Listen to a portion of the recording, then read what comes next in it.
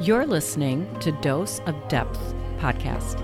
I'm your host, Deborah Lukovich, and I invite you to be curious about your unique experience of being human. In this podcast, we'll explore the deeper meaning of ordinary life experiences through conversation, stories, and education.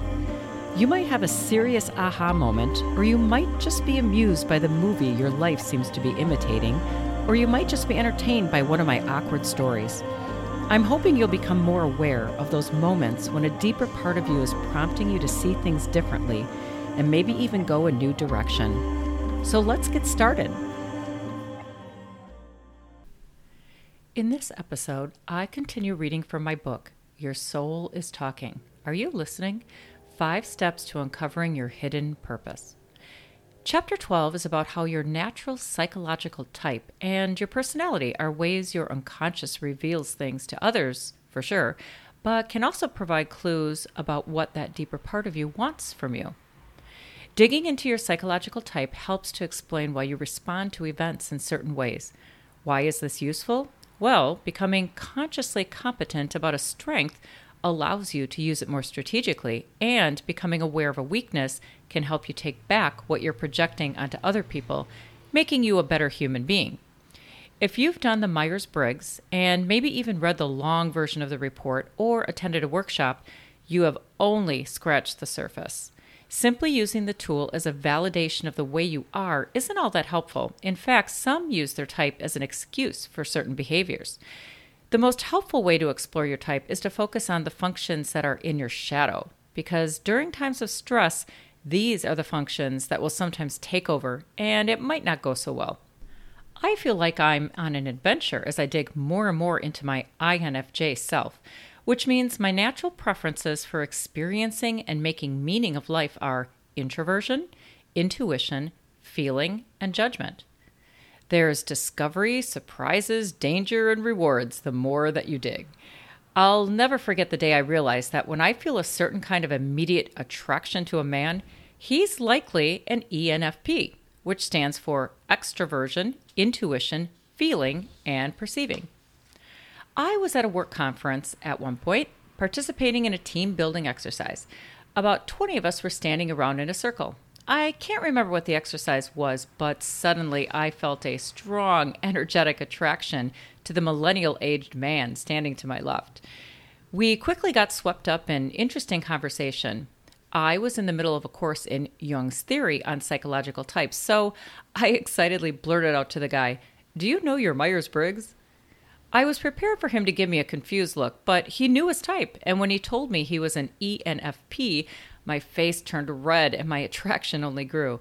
I was embarrassed and wondered if he could see it on my face. And then the introverted intuitive in me had a whole playdate in my inner world, wondering if it was only me or whether it was mutual. Oh my gosh.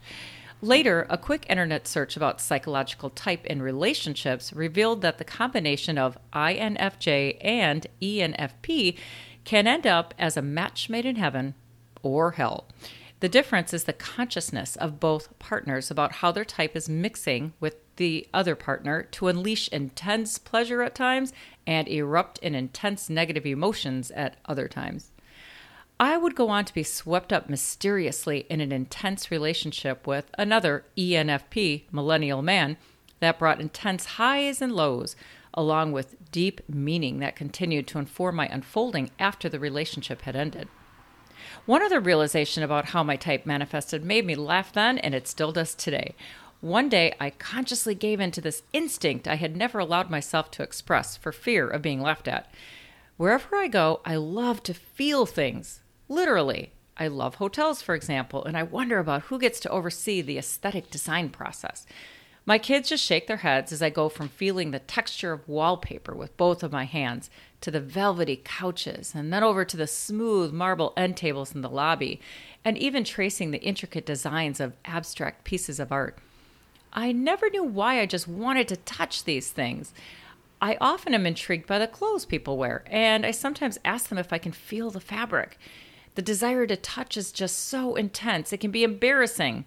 Oh, and of course I love to hug people too. Well, when I dug into my psychological type, I realized that my strong intuition overpowers my relationship with the sensing function. My sensing function is less developed than my intuition, so it's a little bit in my shadow, which means when it wants to come out to play, it's a little insistent, and I sometimes can't stop it. It's also pleasurable, so it's a good thing. It's just that it competes with my self-consciousness.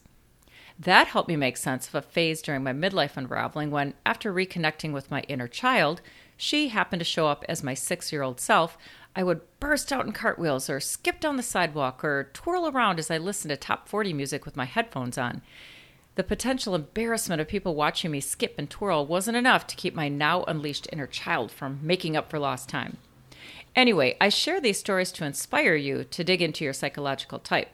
It's like living your own series of adventure movies, and also to entertain you. So, let's get started. Chapter 12, Psychological Personality Type. This chapter is about how your personality type offers clues to what's in your unconscious. You may be familiar with the Myers-Briggs assessment, but not know that it is based on Carl Jung's theory of psychological type. It's a goldmine for self-reflecting individuals. Jung's book, General Description of the Types, is for those who want to dig deep. It begins as a seemingly straightforward description of his theory, but quickly becomes complex when he illustrates the theory through human behavior. What's your type? If you don't know, take a free online test. I like www.16personalities.com. Sharing my insights. It was not until I read the book, The Experience of Introversion and Integration of Phenomenological, Empirical, and Jungian Approaches by Kenneth Joel Shapiro, that I began to really understand how I experience life. I know that sounds strange, but as one of the rare INFJ types, again, introversion, intuition, feeling, judgment, I felt validated when I learned that the things that made me feel like a misfit, like my intense self-consciousness, were the same things that made my unique perspective important. Learning about my type liberated me to freely roam my inner world. For an introvert, it is the experience of experiencing that matters. I am driven by finding meaning in my life experiences. I can't even enjoy a simple sunset without reflecting about the experience. As the introvert notices their response to an experience, they are pulled into their inner world, and this is their playground. Does this sound like you? With a new appreciation for my unique way of experiencing life, I began responding differently to people who would tell me I was overthinking something. I now understand that analyzing did not describe my experience at all. There was no goal other than to linger in the meaning that was being created as it was being created. That's like asking me not to breathe, I began telling people who suggested I stop overthinking things. An introduction. The theory begins by suggesting individuals have an innate preference when it comes to introversion versus extroversion. These ways of engaging with the world have little to do with being shy or outgoing. Rather, they express a preference for how one refuels psychologically. Are you energized by going inward? That's introversion. Or are you energized by engaging with the world outside you? That's extroversion. Some people tip only slightly into one or the other, and others are at the end of the range of one or the other. For example, I love public speaking and engaging with people if there is meaning and purpose in doing so. But if I am attending a party where there is little opportunity to engage one-on-one or have meaningful conversation, I feel drained from incessant small talk. Eventually, I will need to escape or recover in solitude. Extroverted people are energized by everything around them, moving from conversation to conversation, gathering more energy in the process. Introverts often enjoy the company of extroverts because the experience of engagement and being an object of attention inspires opportunities for meaning-making. Exploring the types that are most compatible with your own offers clues to uncovering what your soul wants from you. The preference for perceiving over judging means you have an insatiable appetite for stimulus, whether it comes from your inner world or the outside environment. On the other hand, judging reflects the need for purpose or meaning in what is being perceived. Preferring receiving stimulus via your senses over intuition means you are more interested in facts and figures and concrete objects. But if you rely on data only, you lack the capacity to linger in ambiguity or appreciate paradox. People who are one-sidedly intuitive have difficulty getting others to see what they see. Thinking and feeling are both rational ways of processing and making meaning out of experiences. Reflection questions. Did you try out the link above and get a report on your type? How would you describe your type to someone? If you're introverted, where does that show up in your life? What if you're extroverted? Were you surprised about the result? Do you feel that your natural type was stunted by your parents or other belief system? Do you feel people know or understand you? Is your type compatible with your current work environment? If not, how does that make you feel, and how do you find ways to express your natural type? Are you in the middle, or are you on one end of the range? Did you know that both feeling and thinking are rational ways of making decisions? Did you know that intuition and sensing are both important and valid ways of receiving information? If you are more intuitive, how have you developed the capacity to analyze data? If you naturally prefer thinking as a way of making decisions, how have you developed the capacity to consider decisions through a feeling lens? Try this. Finding your preferred way of existing in the world is not meant to limit or label you. Knowing your preferences helps make sense of how you show up in the world and how you navigate life experiences and relationships. Knowing your type helps you identify where you might be too one-sided. Write about events and experiences that illustrate your preferences and help you understand why you do what you do. Wanting to stay home on a Friday night doesn't mean you're antisocial. Rather, it means you need some space to refuel so you can bring your full self to your next encounter. Which situations don't feel natural? And which cause the most discomfort? This will reveal those parts of you that need to be developed or that need to be avoided because they deplete your energy too much. Reflect and journal about events that highlight those sensibilities that are weakest. For example, if you find yourself unable to negotiate with someone who is offering information based on intuition, you might lack the capacity to access knowledge that doesn't show up in facts and figures.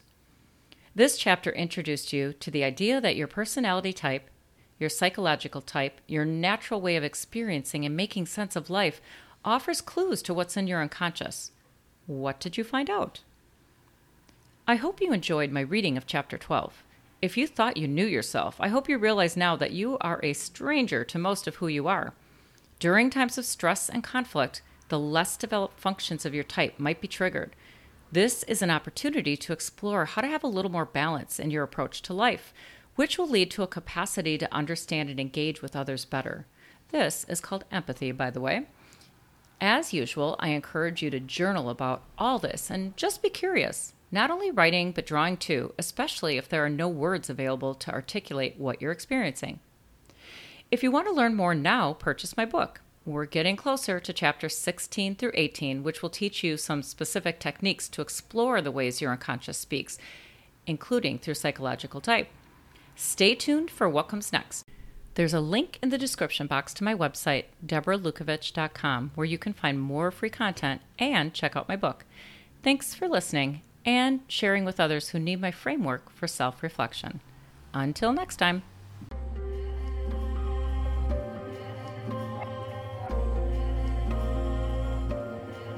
I'm your host, Deborah Lukovich, and you are listening to Dose of Depth podcast. To get updates on new episodes, my writing, and how I teach my clients to get to know that deeper part of themselves, go to DeborahLukovich.com. Oh, and if you're not ready for a coach, learn what my clients know in my book, Your Soul is Talking. Are you listening? 5 Steps to Uncovering Your Hidden Purpose. You can check it out on my website or get it on Amazon.